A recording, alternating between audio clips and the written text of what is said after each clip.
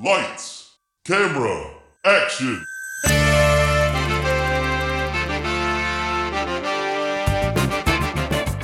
When a script is written that is so bad, no one will film it. These brave podcasters will bring it to life just so they can mock it. This is Table Reads.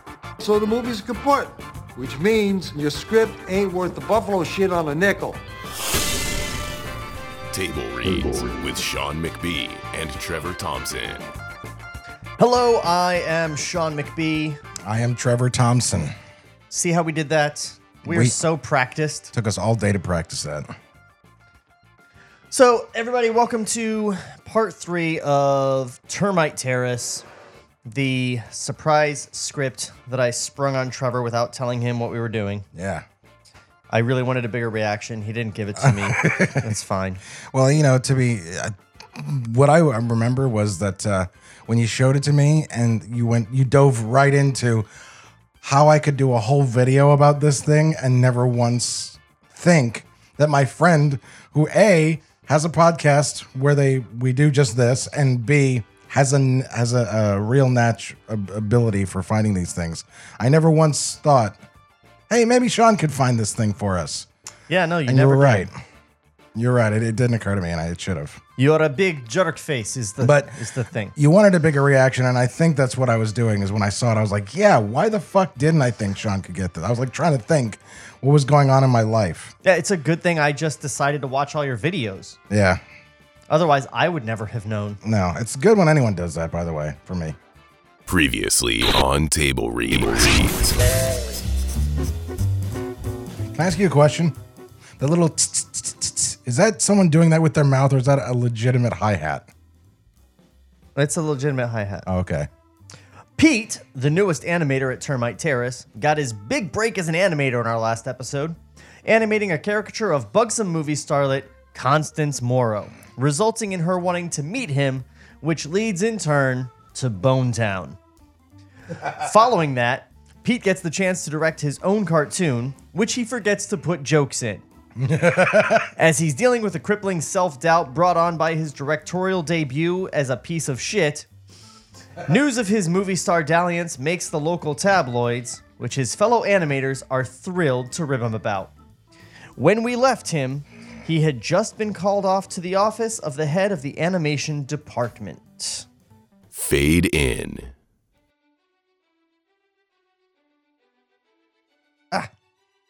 Sorry.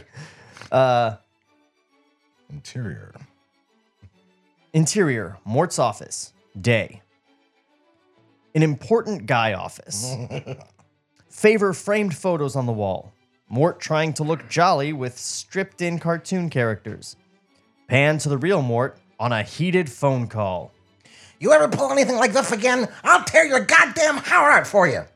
As a secretary shows the frightened Pete in. Okay? Okay, how about lunch next week? Good. Mort hangs up. Consults a note for Pete's name. Mr. Nougat. Our friends here at the studio are very unhappy this morning.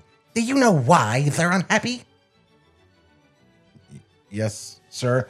Because their biggest female star just made herself look like the whore of backgammon there in the newspapers.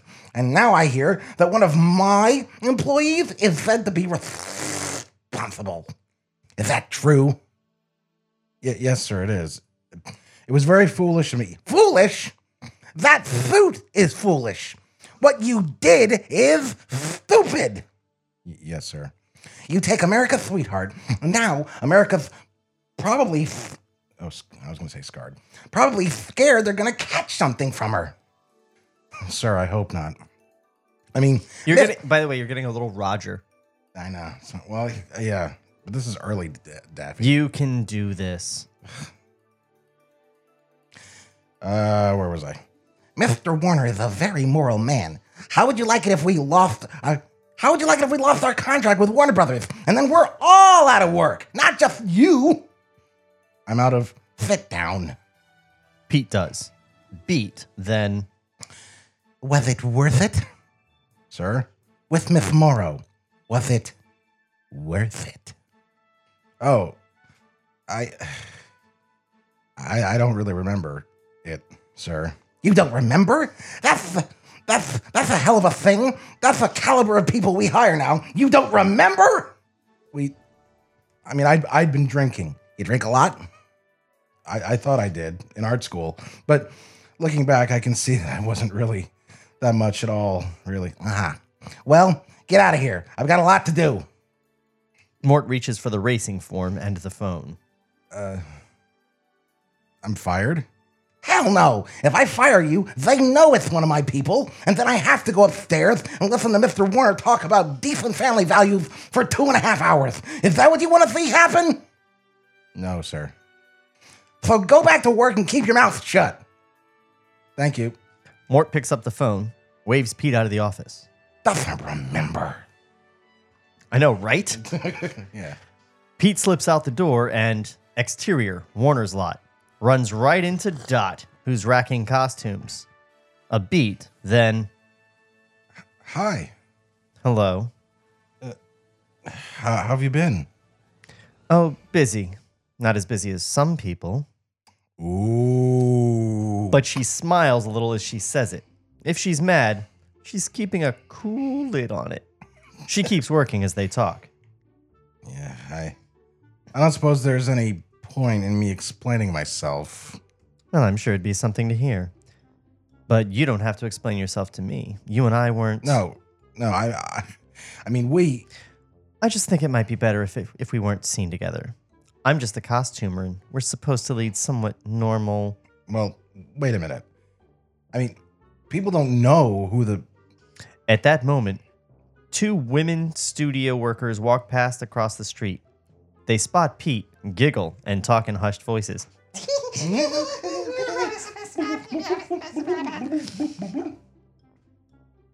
That's me doing my impression of chickens clucking, sorry. Right. Well, She's still bright and cool as Midwestern autumn. Bye. Exterior, Termite Terrace, afternoon. Pete finds Slim waiting at the entrance. what's the deal? They go inside. Interior, Termite Terrace. I'm still on. Sheila hears that. Looks up happily as they head for 15. You don't look happy. I'm still happy. I'm still on. I'm not happy. I'm an idiot. Did you ever do anything this stupid? No, of course, there's a few things this stupid I wish I had. Dissolve 2. Exterior, Termite Terrace, late afternoon. A few weeks later, the Western Street is now a British muse, with actors in coal miner dress knocking off for the day. Interior, room 15. Only 4 guys in the room. Pete's fooling with the bunny again. Jerry's doing a crossword. Ned's reading a gun magazine. Tex Avery has been wiped from this history. It's the kind of idling they do to bug you, but this time it's no stunt. They're becalmed. Waiting on Slim, who stands at the corkboard, staring at a row of daffy gag drawings. He's been there a long time, in one of his dazes. Finally, Ned braves it. Slim, if this isn't going to be today... Slim looks around, realizes it's late, and that most everyone has gone home. Yeah, you guys... He gives a wave. Ned and Jerry leave, but Pete stays, goes over to the board, looks at the sequence, and points to a gap about 3 drawings wide. A gag for there, right? Slim nods heavily. Okay, how about if he thought of that? He turns and looks at Pete. It's like the look we saw when he burned his drawings, and Pete backs off. Maybe I'll get going here. Slim nods, his eyes back to burning a hole in the space between the drawings. Pete starts out of the room, but in the doorway, runs into the cameraman we saw photographing cells before. Hey, Pete, Pete shushes him, moves him into interior corridor. We're way behind on this Daffy thing. I don't know if we're going to make it. We'll make it. Slim's last sequence is going to... Oh, we'll make it. Slim's last sequence is going to the guys this morning. In the morning, sorry. Okay. Dissolve 2, exterior, Warner's Lot, dawn. The first faint rays of dawn break over Hollywood. Interior, Termite Terrace, as Pete walks in through an empty reception area. Interior, room 15, and into room 15, where Slim sleeps, his head on his table. Pete gets close enough to look at the papers near Slim's hand. A few false starts with angry crossouts. Pete steps back and rattles a desk caddy. Slim stirs. Pete freezes. Slim goes back to sleep. This is boring me. Yeah, really. Pete tiptoes to the corkboard and, with a deep breath, fishes 3 drawings from his pocket. Maybe the music's what's putting us to sleep. No, it's the script. With a deep breath, fishes 3 drawings from his pocket. He pins them up in the gap, slips out of the room. Dissolve 2. Wow, okay. This is making me dislike Chuck Jones. Because I feel like he's taking credit for everything. This is probably going to end up being like a seminal Daffy Duck cartoon that he saves with his 3 drawings. Yeah. It's really disheartening. It really does feel like he sat at Charlie Haas's side and just was like, no, make it that I hooked up with the starlet. Yeah. No, she's into me. Yeah. My dick is 13 inches. And Dot's kind of okay with it. So, yeah. She's a little curious, maybe. Yeah, that's how it happened. Yeah. She understands what it's like messing with I gotta go to the bathroom for 27 minutes. Slim nods. His eyes, oh no, blah, blah, blah, blah, blah. Way past there. McB, come on. You can do better than this. Dissolve 2, exterior, Termite Terrace, morning. A couple of hours later, animators arriving for work. Interior, room 15. As the sound of ad-lib greetings drifts in from off-screen, Slim wakes with a start, grabs his bearings. He sees the corkboard and the 3 new drawings that match his style. And the first few guys come into the room. I know actually what the story behind this in real life. Anyway, very different. Jerry. Hey, Slim, would you stay all night? Just about. Pete comes in with the next knot of guys. Jerry looks at the corkboard. Hey, you got it. I'm always going to stop for you with the directions when you. Okay, read it again. Hey, you got it. Looks over gag. That's a laugh, I bet. Yeah, I think so.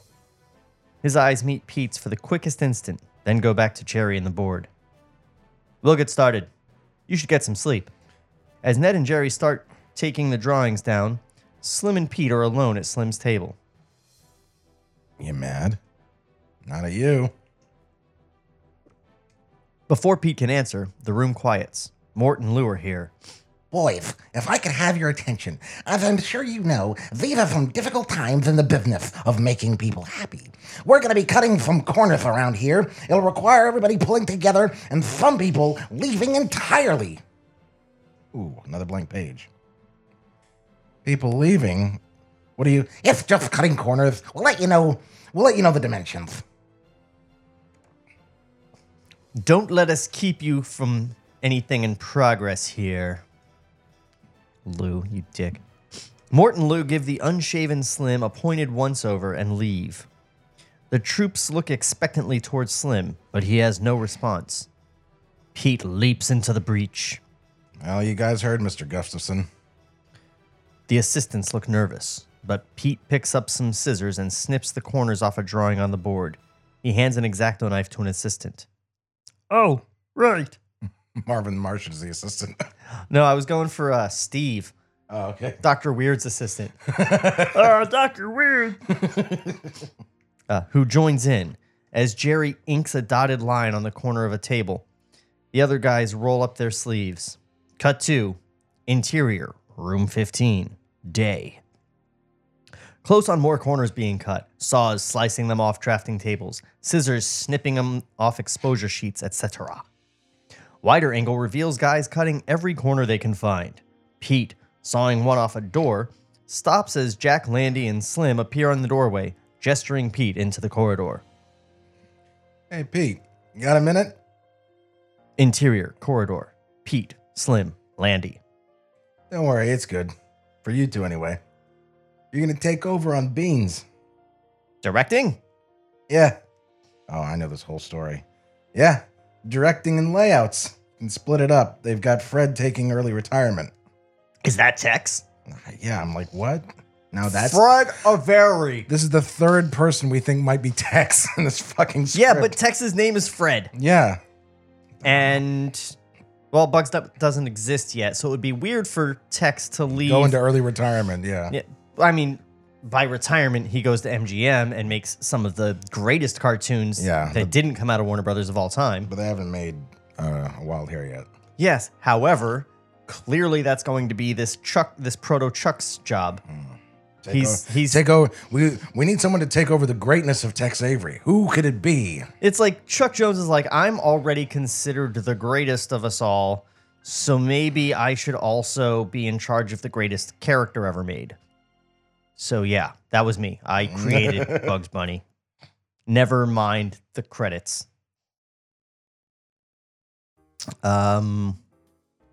This is great, to Pete. Go get your stuff. I'll meet you in there. Room 11. He goes off screen. And finally, another room, a different room. Yeah. He goes off screen and Pete and Slim's... Why, by the way, why are there so many rooms? Because there are only like 4 units, right? And sometimes only... Well, actually, this is supposed to be Termite Terrace, so it's only 1 floor. So, yeah, I don't know what they're... No, there were more than 1 floor. Because of Cal's basket. That was at Schlesinger's. That wasn't at Termite Terrace. They're mixing it up. They lie. Yes. I think that it would be fair to make a Termite Terrace movie called Termite Terrace that starts at Termite Terrace and moves somewhere else. Yeah. That would be... There were three really big studios that make up that whole 30-year span, so... Termite Terrace is by no means the majority of it. The time there. He goes off screen? He goes off screen, and Pete and Slim start back toward room 15. How about that? You get another chance at directing. Yeah, and I know how to do it right this time. Dying to, but... What? Well, I know Jack's a good guy and all. He is? First I heard of it. Okay, right. You were brought up well. That's how it is, isn't it? You get what you want, but there's... He's interrupted as Chris Coleman comes up to them, toting a packed cardboard box, shook up, but trying not to show it. Hi, Slim. Pete. I guess I won't be seeing you guys. What are you talking about? Lou just told me they're letting me go. Part of this economy thing. The economy called. we gotta get ready. Slim sees Lou Brand at the end of the corridor. Hey, Lou! Slim, don't. Slim hurries to accost Lou as Chris and Pete hang back. Where's Mort? Morton Conference. What's... The hell is this about firing Coleman? How about if you draw the little ducks and let us... Slim stays with Lou as he walks. Follow them past 15 toward the exit at the end of the corridor. Let me just say, they've established that Chris is not good at creating new comic characters, but that he is the fastest animator in the history of the universe. Which might make him... Stupid to fire? Well, yeah, but who do you think that is? It sounds like McKimson. It would have to be McKimson, yeah. Because there's no better animator at Warner's ever. I mean, that guy seems like he could do some two-hand it. Yeah. Slim stays with Lou as he walks. End of the corridor. It's your line. Oh, yeah, but don't you have to say your... How about if you draw the little ducks line? I did that. You did? Oh, I'm sorry. And I read the direction. You know, you guys are geniuses. He does more drawings in a day. That's just it. It's too many drawings. That's the whole problem here. Your guys, especially, every little thing in the frame is jumping around. The hell do you know about it? I know I'm the jerk. You play jokes on me as well. You play jokes on me, swell. Everything's a joke. Bunch of kids. Somebody's got to be the grown-ups. Oh, bullshit. You know, they're having a strike at RKO over crap just like this. Yeah, and the Reds at RKO are getting their ass kicked by the sheriff's deputies, and that's fine with RKO. He shakes Slim off, gets out the door. Slim turns back toward 15, with Pete joining him. Where's Chris? He left. Slim, maybe you could talk to Mr. Warner directly. Mr. Warner thinks we make Mickey Mouse here, which is also true.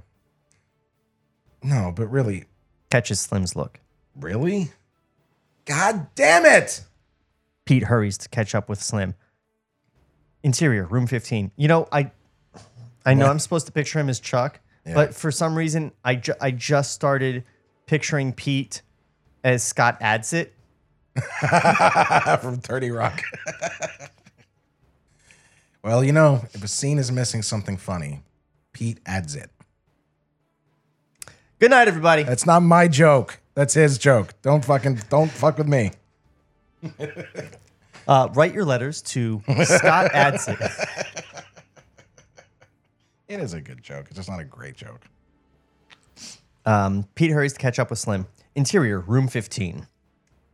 As he goes into 15 and lashes an angry hand across his drawing table, it crashes to the floor, his work flying off. Slim looks around, red-faced, and leaves the room, almost knocking into Landy, who's seen the outburst from the doorway. Guys right Slim's table, and Pete's about to go after him, but Sheila comes in with a new sheaf of organized flyers. Union meeting on Wednesday, boys. Maybe you should stop in this time. The guys start stashing the flyers away again. Look, don't you guys get it? Sheila, if we show up at one of those things, we could get... I showed up at one. The other guys turn and look at him, surprised. They were talking about this thing. Cause for... Looks to Sheila. Due cause for termination. Yeah. If we had a contract, they want to fire someone like Chris. They just need a reason for it. Not just because he's the guy that works in the corner and they don't notice him. They have to... Yeah, but look. Landy steps in to pull Pete away. Excuse me, comrades. Come on. They head out into interior corridor. The hell was all that with Slim? They canned Chris Coleman. Well, yeah, they canned a few people. Doesn't call for a grand opera. You know, Sim's never been wrapped all that tight, but he's really getting goofy lately. He's not goofy. He's talented. And they're... Hey, a lot of guys are talented. They don't do that. He flies off the handle. It's a lot of strain on him. These cutbacks and all.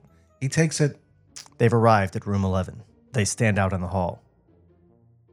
Yeah, well, if you play jokes half the day, and then you go through the agony over one gag the other half, it's a little hard to get the work out. We're not going to do it that way. We're not, huh? No, we're going to do it like a business. Beans the cat, you draw 3 ovals and a tail, you got a few gags. Boom, we get it out and everybody goes away happy. Come on. He gestures toward the doorway. I'll be there in a minute. He starts toward room 15. Landy calls after him. Hey, you don't really buy all that union crap, do you? No, Jack. I just like the folk songs. As Pete escapes down the hall, Dissolve 2, exterior, Ace Kane's bar, late afternoon. A few days later, happy hour at a cheerful dive on Western. Interior, Ace Kane's. Terrace people are prominent in the crowd as Landy comes in. In place of his usual confidence, he looks shaken and pale. He goes over to Pete, who's with other animators at the bar. Hey, Pete, you got a minute? Sure, what's... Landy takes Pete to an out-of-the-way table. They sit. Don't tell anyone about this, okay? I just came from the doctor. I got one of these heart things, some valve thing in there. They always told me just live with it, you know? So, but now he says, I can't. Music is perfect, by the way. You can't... Live. He says to me, a year, maybe 2 years. That's with no screwing, no roller coasters, no bad news. Boy, try sticking to that one these days. Jesus, Jack. I mean it, though. Don't tell anybody. Look, I have to ask you something, and feel free to say no. Would it be okay if you did the layouts on our stuff, and I did the directing? Sure, Jack. I know you were looking forward to it, trying directing again. No, it's... I've got time. I mean... It's okay. See, I wouldn't ask, but, I take care of my mom, and right now you and I are each getting $65 a week. This way, I get $75. Just till... Sure. Thanks. Boy, you go along and you think your biggest problem is to get ahead in the world. Jack, anything you want's okay with me, but working in there, are you sure that's how you want to spend the... Well, making kids laugh? That's not such a bad way, is it? He fights back a tear. Pete gives his arm a squeeze, and we dissolve to... I just want to pause real quick there and make a prediction. I think he's full of shit. Yeah. He's trying to steal the directing credit. Yeah. Because I'm really getting Chuck's vibe that he's like put upon. It is very, very much the way a cartoon writer sets up a villain. Yeah. Also, I don't recall this story this is a little bit aligning with anybody. This is a little bit of Clampett's actual story. Like the cartoon they're talking about was actually done at the iWorks studio, one of two, and the whole beginning of the Clampett feud between Clampett and Jones allegedly started over this because Chuck thought he was going to be directing and he wasn't. Room 11. Interior, room 11, day. With the room lights down, Pete, Landy, and a couple of assistants are running a nearly finished cartoon, using a blank wall of room 11 as a screen. The fire alarm makes Ghost Wanted look hilarious. Wah, wah.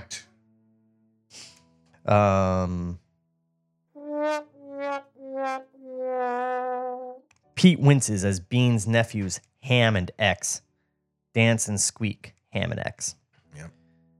Porky Dance and squeak mechanically, and in the cartoon's boffo finish, Beans, a born second stringer, yanks the kids' tails up to spank them. As room lights come up, Landy notices Pete's pained look. Why? What is it? We ought to add in some drawings on the little guys. They look like wind-up toys. Come on. We're behind as it is. That strike happens. It's going to get worse. The strike is happening. Locals took a vote last night. Damn it. We don't have time. He pulls the reel off the projector, starts toward the door. I'm going to tell him to lock this one. Maybe we can get it out of here before this thing starts. Couldn't we at least... No, we couldn't at least. It's just something to run so people can take a leak before the gangsters come on, okay? Jeez. He walks out. Boy, what's with him? Toon killed his brother. It's not his fault. He's a fictional character in a biopic. It's not his fault. I mean, it's... Don't worry about it. The animator doesn't get it, but goes back to his desk. Because he doesn't even have a name. Who gives a shit? Yeah. Pete sits down, brooding, absently drawing. Then sees he's done a sketch of Dot Chenault. He crumples it, tosses it aside. Because that happens a lot. You just draw something, you're like, oh, that's a person I know. Without even thinking. Oh, what have I done? What an amateur to look at the paper while you're drawing. Yeah. Cut to exterior Warner Brothers studio. The strike day. Intersections around the studio are blocked by buses, barricades, and lines of cops with batons ready. Excuse me. A column of marchers passes the studio gates, carrying American flags and picket signs reading, "Unfair" and "Contract now." Tension fills the noisy air, and angry faces. But as the line moves, camera spots the strike's comic relief, the Termite Terrace contingent, led by Sheila and Pete. The animators carry signs with pictures of their characters looking underfed, wearing barrels, or holding out empty pockets. Each sign has a pair of holes in it, and a real prison-type cuff around the character's leg. A chain connects the cuffs. Ooh, we're getting... And a similar prop chain links the ankles of the animators. On the signs, the funny animals say, "Can't feed my ducklings."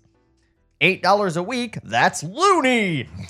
And a half-drawn Porky Pig asks, "Where's the rest of me?" with the words "Animators on strike" over the missing area. A car tries to turn in at the studio gate. Picketers surge angrily around it, shouting, "Don't cross!" But cops move in to get the car through. A sheriff's deputy pulls a striker off the car. The striker shouts at him. They trade shoves, and the cop shoots him in the face. This is LA. Yeah. He does not shoot him in the face. And that does it. The line of cops breaks toward the strikers.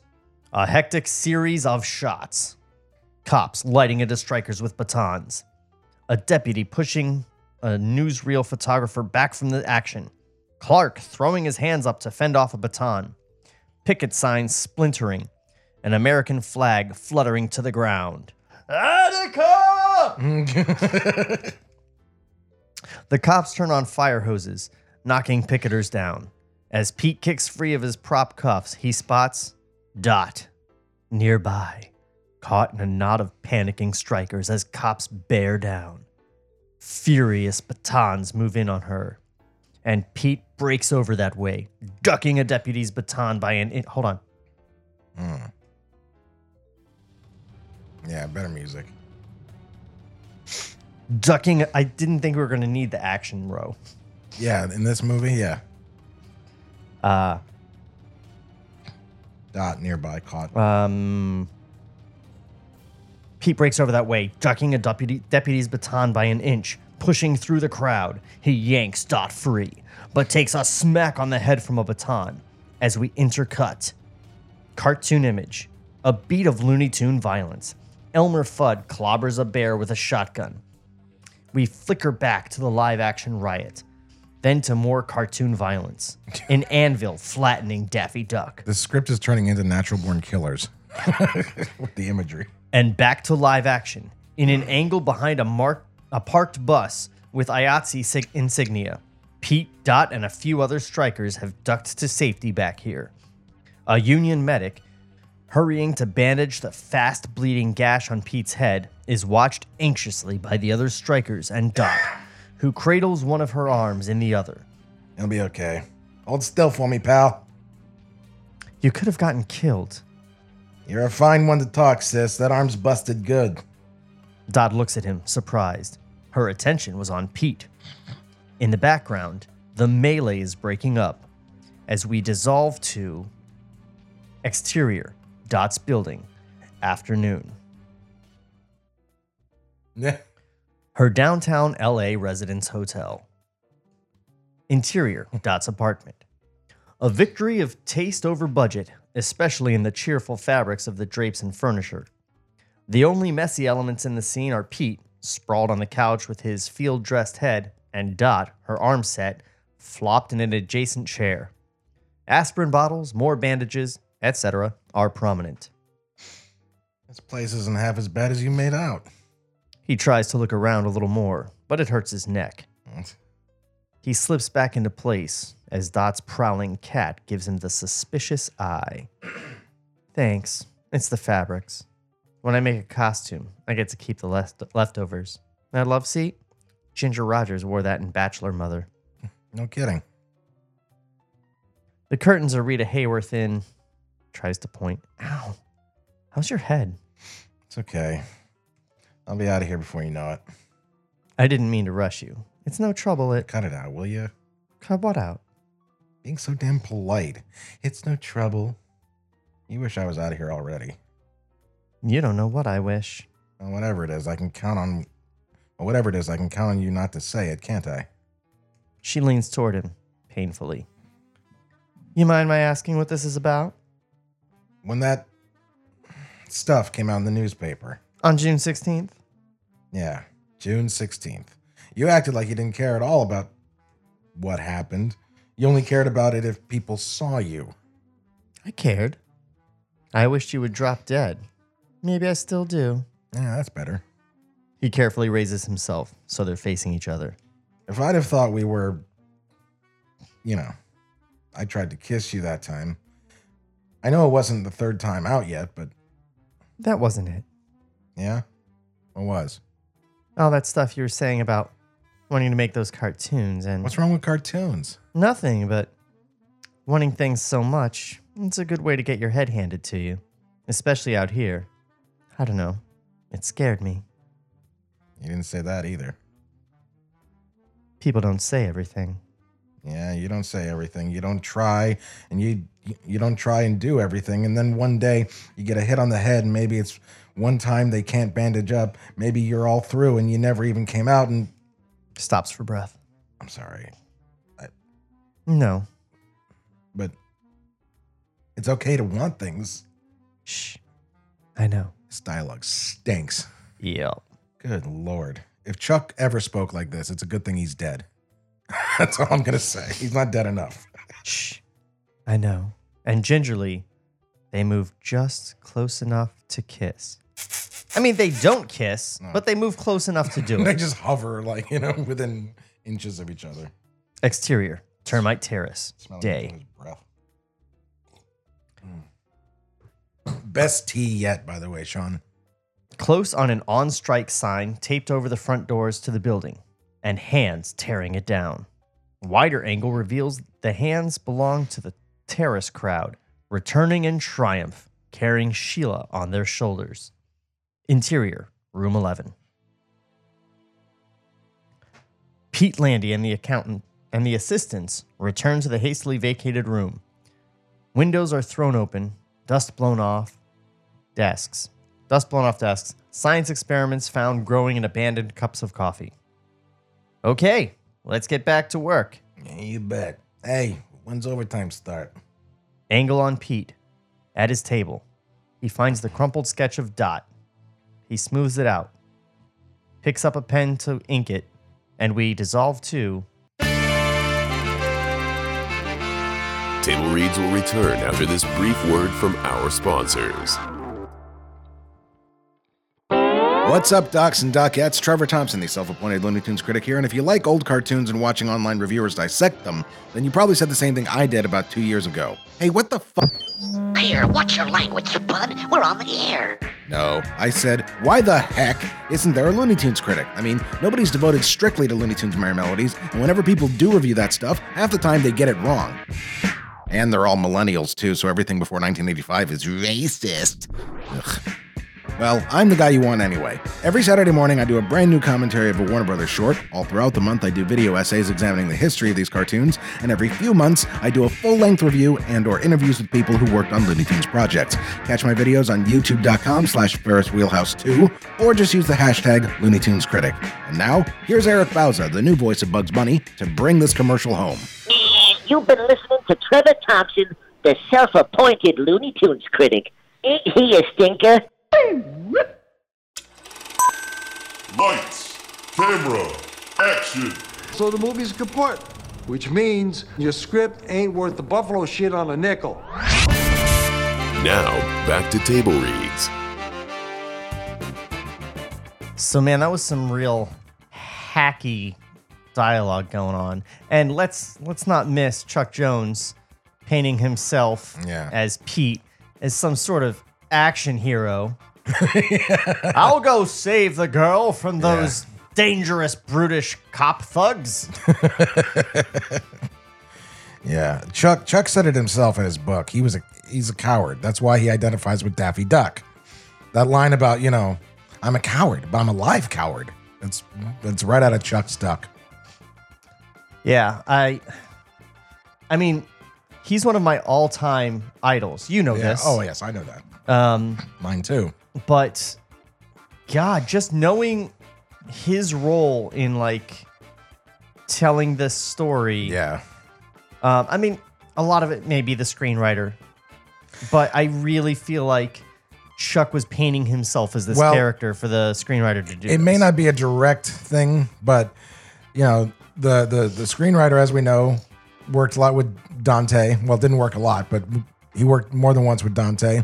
Joe Dante, and Joe Dante was very good friends with Chuck at the time. So there is a line from Chuck to the script. Yeah, and it makes me dislike him. That's all I'm saying. Yeah. But let's get back to it. We just went back to Pete's apartment. Fade in. Interior Pete's apartment, afternoon. Close on the drawing, farther along, with Pete's hand now adding colored pencil. The handwritten words near the portrait indicate that he's writing another letter home. Her name's Dot Chenault. Interior, Pete's apartment, afternoon. New angle reveals he's writing the letter at a drafting table in a new, less hovel-like apartment. Unionization is good, everybody. It is. I'm in a union, and it's great. Yeah. We see furnishings showing Dot's touch. Framed cells signed by Pete's colleagues. She's from Landover, Missouri, not too far from Joplin. Exterior, streets / Pete's car, dusk.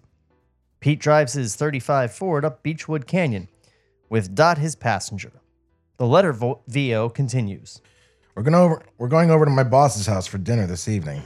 It's been a little rough at work lately. It'll be good to see him at home. Exterior, Slim's house, dusk. They stop at a modest but pretty house halfway up the canyon. Interior, parlor. Pete, Dot, and Slim are listening to a newscast on the cathedral-type radio. Slim glowers, absorbed in the news. The Nazi blitzkrieg continues its bloody siege of Poland. Makes you want to go out and make some zany cartoons, doesn't it? Well, maybe that's what people need then. Indicates radio. Jesus, they need a safe place to hide. Nobody to come around and kill them. I think I'll go and see if I can help. Interior, kitchen. Dot chops onions as Slim's wife, Madeline, tears lettuce. Sody clamp it. Madeline's in her late 40s, a little faded, and has been drinking today. Dot admires the view from the window. This is such a nice house. Could you do Madeline Duvall? Sure. Ooh, it sure is. It's only funny to us, but who gives a shit? Ooh, sure it is. I have my family come out from back east and think they're going to see some wonderful Hollywood house. And then they see this. No, Slim is one of those guys, he doesn't know where the money is, and he wouldn't know how to get it if he did. Interior, dining room. The two couples eating. Dot's been doing the costumes on this musical with Ray Bolger. I went over there. Career girl, that's fine. That was never a choice for me, indicates Slim. I've got a full-time job trying to keep the wheels on this one. Oh, I'm not as bad as all that. Have you seen your suspenders and your dumb bowl cut? Are we talking about Bob? Yeah, Slim is Bob Clampett. In 70s, he was dressed like that. That's what he looked like his whole life. Yeah, no. He was born with suspenders and a bowl cut. He always looked like Roy Orbison? No, I don't think so. Sure you're not. It's like taking care of a kid. You don't know if he's listening to you or he's off someplace in Goo-Goo Land. I thought that was charming at one time. Jeez, Madeline. You make all this nice food, now you're going to give these two acid indigestion. Well, I could get their opinion, because I never get to talk to anyone. That's not... He does whatever he wants at work, and then he comes home and stares in the fireplace all night like somebody just died, and you don't get the 3 words out of him. Now and then he runs and scribbles something down and sticks it in his pocket like a squirrel. That's the big highlight. You know, call me a dreamer, but I thought maybe we could just give these two a square meal and kind of skip the... Oh, the poor man. He suffers. So you know what this is? Mm-hmm. You remember on The Office when Jim and Pam went to dinner with Michael and Jan? I don't think I've seen that one yet. What season was that? 5 or something. Yeah, I'm only familiar with the first 3. It's the most awkward dinner scene. Yeah. And this is up there. Oh, the poor man. He suffers so. No, I just... He's tortured because he's an artist, see? Or because he's not an artist. I forget which one. I know which one. Lucky you. Well, people don't live like this. That's the, Pete says what they do is some of the hardest work. Pete says, I wouldn't know, but Pete says, you two are in the days of the hot pants. I can see that. The fuck does that mean? For the record, Sody Clampett was the polar opposite of this woman. I mean, it might be the voice I'm doing. Yeah, no, she's trashing what they do. That's true, yeah. Sody loved animation. Sorry. Ma'am? Jesus, Madeline. Sorry, let me do that again. Say your line. Okay. You two are in the days of the hot pants. I can see that. Ma'am, Jesus, Madeline. Oh, balls. That's actually what it says. I don't... Did people say, oh, balls in the late 30s? Oh, balls. Really says that. Oh, that's the best. You know what? That should be this movie's slogan. Termite Terrace. Oh, balls. I'm going to make a t-shirt that says, oh, balls. Some, like, stodgy 1930s woman all done up in her little dress going, oh, balls. That's going to be the t-shirt for this episode. Yep. Beat of silence before we cut to exterior street, interior Pete's car, night. Pete and Dot drive higher up the canyon. Well, that was nice. Want to go see your boss now? God. The street ends at a fire road with a view of the valley. Pete parks. They sit a moment in silence before Dot, would you like to get married? a beat, and then Dot starts to laugh. Hey, it's just a thought. I'm sorry. You do have a gift for timing, though. It's like Unlike Frizz. Sorry. It's like asking someone to go sailing the day after the Titanic. I know. That wasn't much of an advertisement. They must have thought they'd be happy. Maybe. Maybe they just felt bad enough without being alone on top of it. Yeah, but that's not enough. I know. He reaches for the ignition, but Dot interrupts him. Anyway, yes. Off Pete's take, cut to interior, Mort's office. Pete is having an audience with Mort and Lou, who divide their attention between him and the paperwork on the desk. We'll be getting married in a couple of months, and we'll be looking for I'm going to do something we used to do on old radio. Just we're about to do that. So can you give me that intro again? Pete is having an audience with Mort and Lou, who divide their attention between him and the paperwork on the desk. We'll be getting married in a couple of months, and we'll be looking for a house and so on. See, I walked to the camp. Man, that's cool. So if it would be possible to have an increase, it would. That's a pretty expensive unit already. The bean's the cat. To Lou. Initial here. Well, it's just me and Jack, and We're paying Landy $125 a week. what? He said it. I'm sorry, I'm doing your lines. He said it was fine with you. Said you talked it all over. Both copies. Oh, to Lou. Sorry, I missed that. Yeah, sorry. I don't know why they put a separate I don't either. Yeah. interior corridor. As Pete comes out of Mort's office, steamed, he runs into Ned, Jerry, and Animator 1, who's made his 5th appearance in the script with no name. Yeah. Sorry, Rod Scribner. Ned, Jerry, and Animator 1, who joins him walking. Although, you know what? If it's one of Chuck's animators, it might be Benny Washam. Anyway. Hey, stranger. Indicates room 11. How's it going in there? Oh, not bad. See, he's in heaven. Must be Landy's fatal liver disease acting up again. Liver? I thought it was a tragic kidney condition. It was one of the variety meats, we know that. That's a good line. I lent him money for 6 months on that liver thing. I'm so stupid. As Pete considers how stupid he is, cut to interior, Dot's apartment, night, where Pete paces angrily as Dot listens. I ought to just go pop this guy in the nose. Okay, but when he gets up, he's still the director and you're still the layup guy. Layout. And who wants to direct Beans, the goddamn cat? A roar of protest from Dot's cat. She comforts him. I'm just saying, it's not him. If you want to change things for yourself. Yeah, I know. He goes to the window, looks out onto the cold downtown street. This music's perfect. Boy, look at me. People are out of work and scrounging out there. I've got a job and I'm sitting worrying about my problems. You're right. Let's go out and have a good time. I'll get my coat. Yeah, very funny. He gets a sketch pad from his portfolio, opens it. You know what this guy's problem is? What guy? He shows her his pad. Drawings of the pre-Bugs Bunny. He's crazy. He's going around woo, woo, woo all the time like a fool. You've already got this. You've already got Daffy for that. So what's this guy? The road company?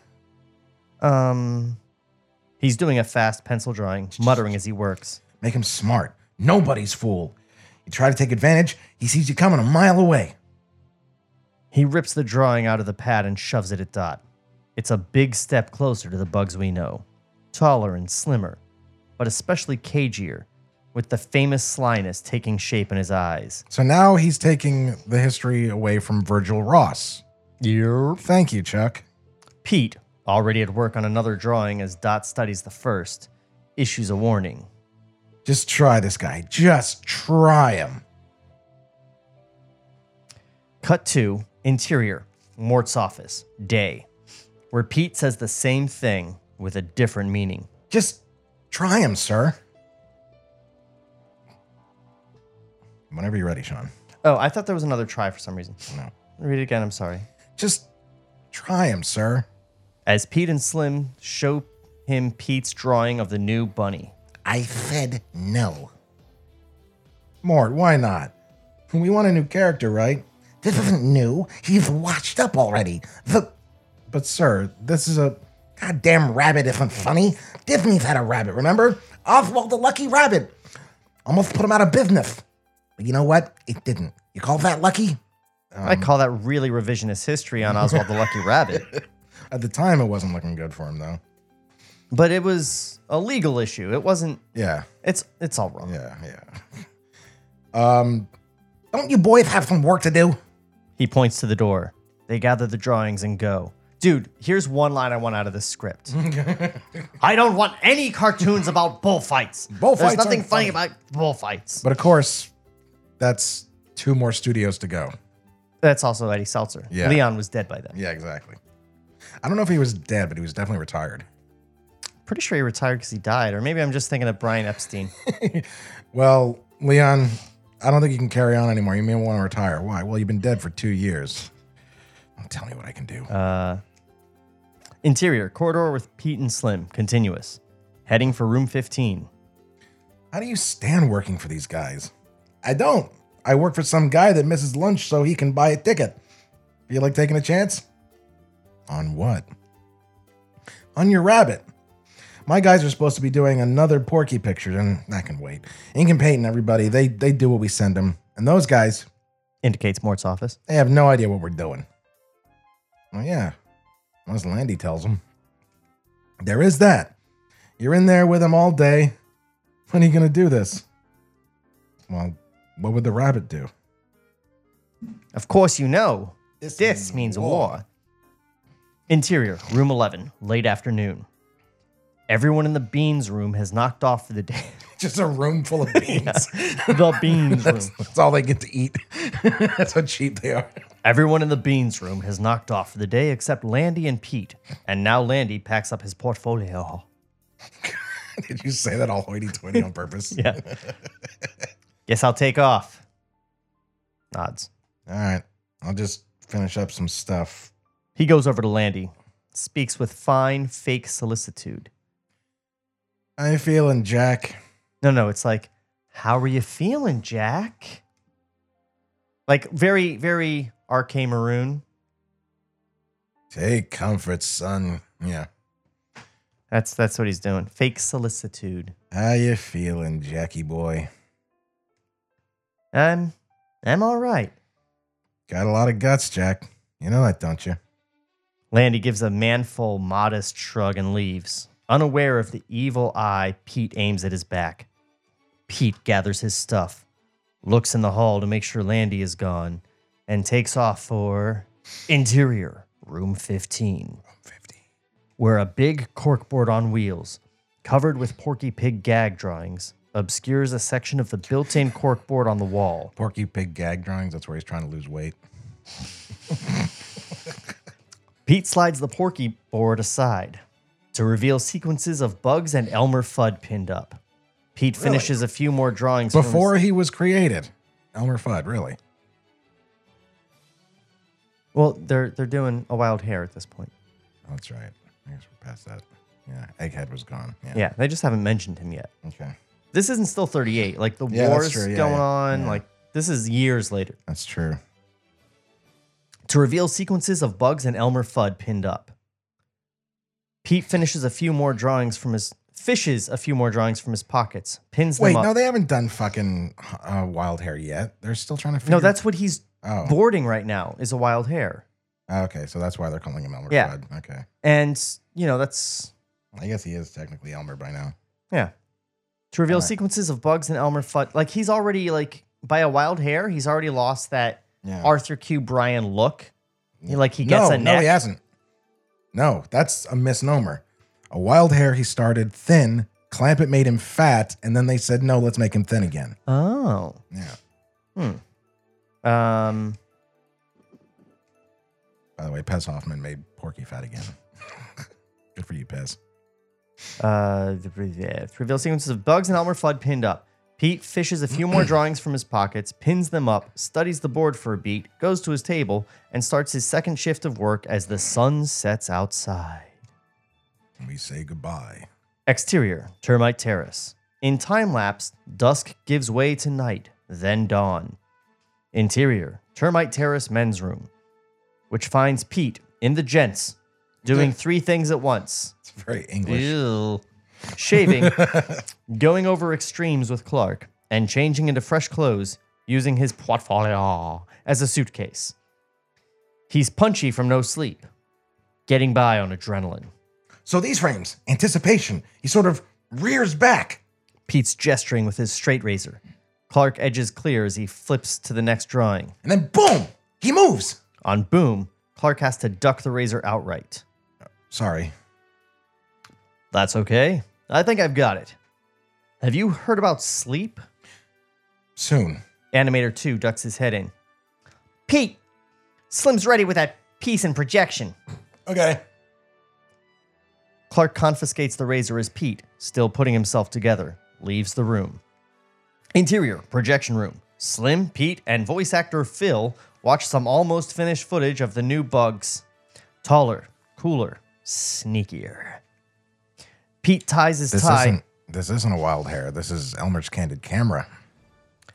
Pete ties his tie while on screen, Bugs meets a camera-toting Elmer. See, the voice we've got here. What are you doing? What are you doing? Taking pictures? Nice hobby. Mind if I watch? The voice is not the Bugs we know today.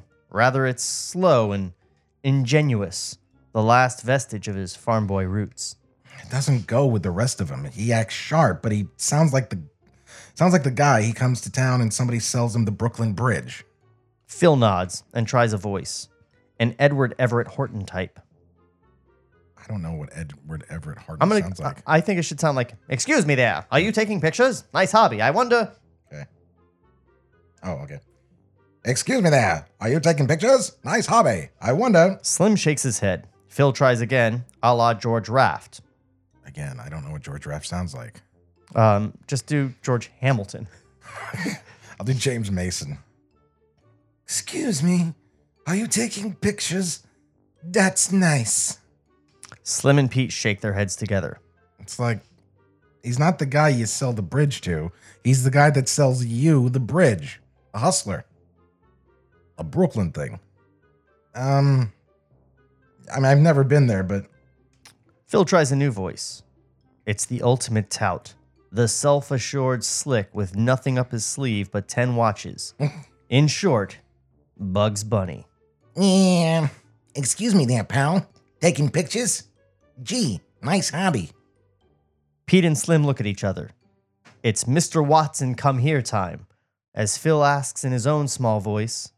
Was that butter? Cut to interior, room 11. See, that is very cinematic. And that's the kind of thing that I wouldn't mind if this had been a real movie. It's totally inaccurate, but it's the kind of thing where they do a good job of matching what you can imagine the feeling was when you first heard Mel do Bugs. Yeah. That's the first time I felt like actually complimenting and not just giving this fucking script a pass. Yeah. That's the first good thing about this script, that this thing is done right, in my opinion. Well, this script doesn't feel like it was written by someone who took all the keys and ripped them out of the typewriter and shoved them up his ass and sat on some paper. Which is our usual, Yeah. modus operandi, but which is a very smart way of saying the wrong thing that I was trying to say. So, what do you think they're doing here? Are they skipping a wild hair? No, because if you remember a wild hair, Bugs didn't even sound like Bugs. He sounded more like Bugs. I mean, he was basically Bugs. Yeah, There was a little, but the only voice- a little bit of finagling. But the voice was still a little bit in the back of the throat. Yeah, But that's it. He sounded like Bugs so with they're a cold. Yeah, and they're going back like twice. Like they're going back like 2 or 3 cartoons just to get. And also, Chuck made Wait. When did Elmer's Candid Camera come out? before a wild hair. Oh, it was before. Yes. Okay. Yeah. In fact, Chuck talks in his book about how, we all tried to do a rabbit picture and we all failed, especially me. If you don't believe me, if you want to die of ennui, watch Elmer's Candid Camera. He's right. It's boring. Okay, so he's not stealing No. Tex's thunder here. Not yet. Not yet, at least. No. Ooh, we'll get to find out who Tex is Yeah. if one of the other characters picks this up and runs with it. Maybe it's Landy. Yeah, maybe. Interior, room 11. Landy runs a gag session for a Beans cartoon, Westward Woe, with Pete and assistants trying to supply ideas. Pete, after several sleepless nights, is also trying to stay awake. Seeing spots, swilling coffee, and the inspiration level of the Beans material isn't helping. Come on, guys, help me out. Beans has to do something to the Indian. Pete, come on. Pete blinks, mumbles the first thing off the top of his head. He hits him in the ass with the bear trap. Which hits the spot with Landy. Yes! See? Simple. Funny. In the ass is always good. Great finish. Okay, lunch. Oh, you want that on your t-shirt? In the ass is always good. As Pete wobbles toward the door, Jerry comes in. Pete, you want to get a sandwich? Sure. Say, you don't look so hot. Are you getting any sleep these days? Pete's alarmed. Why is Jerry saying that in front of Landy? But Jerry puts an arm over Pete's shoulder, talks man to man. Listen, I know you just got married to this girl and so on, but I think you better slow it down a little. Interior, corridor, continuous. Jerry continues, with Landy still close by. I mean, how am I giving advice? Oh, sorry. I mean, who am I giving advice to a guy that, movie stars? But marriage is different. You want to leave a little something for the later years. It's not going to go anywhere, Pete is relieved that his cover isn't blown, but uncomfortable anyway with Jerry's zesty trend. What does that mean? I don't know. Zesty trend? Thanks, Jerry. Of course, there are women that'll wear a guy down to nothing. You're running through all the baseball players in your head, Thanks, Jerry. Really. No trouble. Now, some guys... He's interrupted by Ned, who waves them into room 15. Interior, can you guess? 15. Room 15. Mort and Lou are in there. Mort, with a letter in his hand, addresses a bunch of animators from around the terrace. Boys, I've got news. You know the World's Fair in New York? You're going there this summer. Consults letter. The Van Brewster Floor Wax Embassy of Fun. They've got a theater for us. We show cartoons. You guys draw pictures for people. 2 weeks. Hey, that's great. I'm sorry, Animator 1. Hey, that's great. We never sounded like that before. Half pay, but you get free floor wax. I don't know why I like that line so much. Half pay, but you get free floor wax. You know who we need? Your guy that draws so fast. Colson. I don't know, when you said the free floor wax line, you sounded like Master Shake. Half pay, but you get free floor wax. It's amazing. You're not going to find a deal like this again. Oh, Nancy's here too? No, that was my I Shake. know. Neither one of us does an effective shake. What can we say?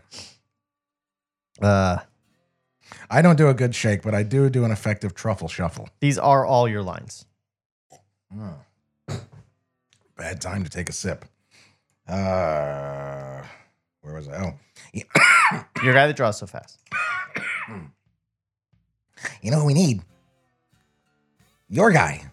sorry. You know who we need? Your guy that draws fast. Colson? Coleman, Chris Coleman. Lou goes white. Right.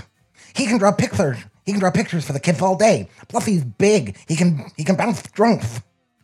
Exiting. See you boys later. Mort, I've got some stuff to go over with Slim. I'll catch up with you. Mort nods, goes off. Oh my God. You didn't tell him?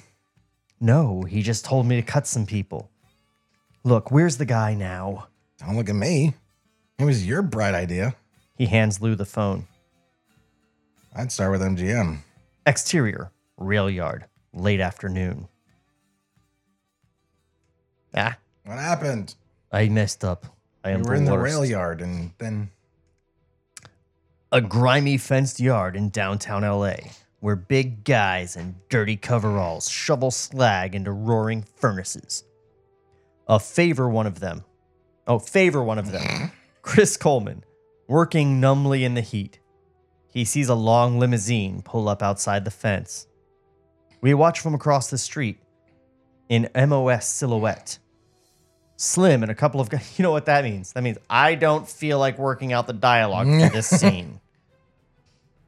Slim and a couple of guys in suits get out of the limo and go into the yard. Slim talks with Chris. Chris tosses his shovel into the furnace, follows the others to the car, and gets in. He is almost certainly going to be billed for that shovel.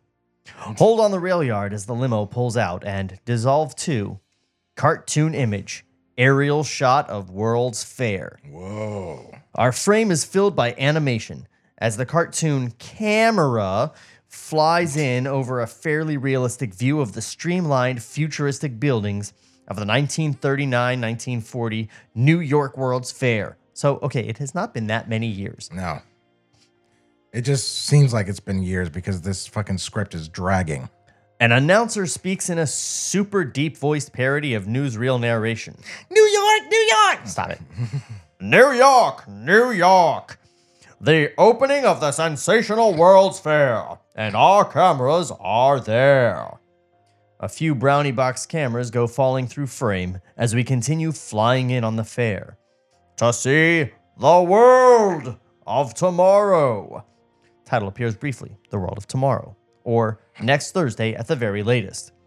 We now see crowds in the Plaza of Light, the huge rooftop cash register keeping track of attendance, and the Trilon and Perisphere, an enormous white spire and globe connected by a swooping ramp. Centerpiece of this remarkable exposition, the beautiful Trilon and Perisphere. Inside the Perisphere, camera follows a line of people inside the sphere to move in on Democracy, a miniature urban world. A complete miniature city. And say, this little city is having a World's Fair too. And there's a really tiny city in here. As camera moves into the more miniaturized terrain, the announcer's voice starts sounding as if it's coming from some tiny distant enclosure. And gee, they're having a World's Fair too. This is really, really tiny. The voice is even tinier and panicked. Hey, get me out of here! In a dizzyingly fast reverse, camera pulls out of the mini perispheres until we're back outside the first one, with the crowd passing us. The announcer's voice is back to normal. There, that's better. Call that normal, do you? The cartoon cuts to General Motors' Futurama building. Ooh. Dun dun dun dun dun dun dun dun dun dun dun dun. The fair's theme, the brave new world of tomorrow. Speaking of which, what happened to the music? Oh, yeah, that's a really good question. Yeah, we had music. The fair's theme, the brave new world of tomorrow. A world of science, technology, and increased leisure time. In the major General Motors exhibit, inside the building, people watch futuristic cars travel a 14-lane highway through a Buck Rogers-ish miniature city. The highway of the future. No motor mishaps here, because these cars are radio controlled. We move in on the little cars, which all have antennae, communicating by lightning-like waves with a cathedral-style radio in the middle of the track. As the radio plays a Strauss waltz, the cars glide so serenely in time. As a technician switches the programs to mambo music, the cars do a syncopated dance. And as he switches to coverage of a prize fight, He hits him with a left jab, a right hook, a combination. the cars go wild and smash into each other. And at Constitution Mall, the cartoon cuts to a crowd on Constitution Mall at evening, and the announcer's voice fades out as we match dissolve to... Any grand brand. Fade out. Did I ever tell you that? A thing about Annie Cranbrand that I just said? No! I haven't. Oh, sorry. I was really, yeah. I haven't read this anywhere, but it's a theory of mine that if you listen to old Mel Blanc radio appearances, he would do a trick, and he did it in one cartoon that I know of, Daffy Dilly, where if he's, being the exposition news reader, for the scene, the part where they, you couldn't fade him out in those days because they didn't have, soundboards like that. So he would walk away from the mic, and he came up with a term, sounds like Annie Cranbrand. So he would just be like, and then Annie Cranbrand.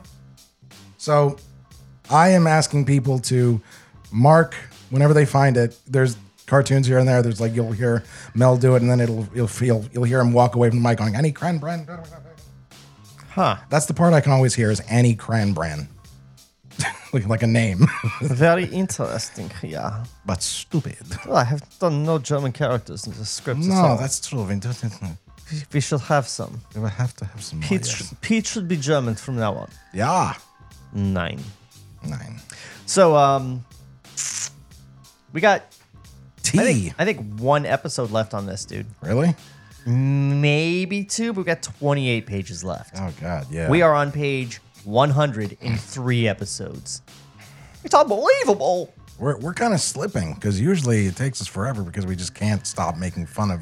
Yeah, well, it's a competently made script. What would you that rate it? Doesn't have a story to it. Give it a letter grade. The script. C-. That's about what I would give it. Yeah, just shy of average. Yeah, like I don't want to watch this movie, despite my familiarity and love for the subject matter. Despite your high level of interest, you don't want to watch it. I don't want to see this movie, but I don't want to kill the screenwriter in a fire. You would watch it though if they made it. We watched Space Jam. We didn't want to watch it, but we had to. At least that's what I remember. I mean, if they made this, I think I would say, why did you do that? So is it fair to say then that you actually agree with the studio's decision? Well, here's the thing. I'm not saying you... I don't know that the studio read this. I think the studio said, nobody cares. Nobody is interested. Get the fuck out of my face. Yeah. And I think Joe Dante would have said, oh, you read it. Yeah. I feel like... He did say that the studio, in that interview that you found of my videos, he said that the studio was... They did say we're not interested at all in doing a story about our history. But what I'm saying doesn't mean is, they read it. You're right. Yeah, what I'm saying is the studio can say, we don't want to do that. We have no interest in that.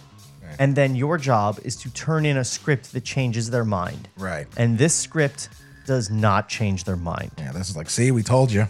Yeah. Yeah. It's why didn't you hire someone that's done more than 7 movies that could maybe, find a story out of this? I'm actually surprised they didn't, Warner Brothers and it being a studio type thing. I'm surprised they didn't hire the guys that did Roger Rabbit. I mean, it's very Hollywood to do that. Well, we've never done anything like this except that one time. Let's get the people that worked on it that one time. Well, I mean, that's not a story about behind the studio either. Like this, you're right, but it is live action and like a kind of a thing because they probably would have put the characters in at some point. There is animation in the script. Yeah. Well, I'm not happy with it though. We'll see how it lands when we come back next week. Guys, please, really, if you want to know how much knowledge Trevor has about animation, go to tablereads.com. TableReadsPodcast.com. Oh, You didn't even get the name of the website for this podcast. I'm right. so sorry. No. If you want to know how much Trevor knows about animation, you will get a tiny idea of it by looking up Looney Tunes Critic on YouTube. I also am in some of those videos. Yep. Sean is actually in some of my in the commentaries, and also if you're the type of person who notices casually that hey, most of these cartoons look better than any other place that I can find them online, you owe Sean McBee a debt. I'm the video wrangler. That's right. Among other things. All right, guys. We will see you next week, or you'll hear us next week. Okay. Whatever. Just go away. This podcast was created by Sean McBee. For more, visit TableReadsPodcast.com. Cut to black.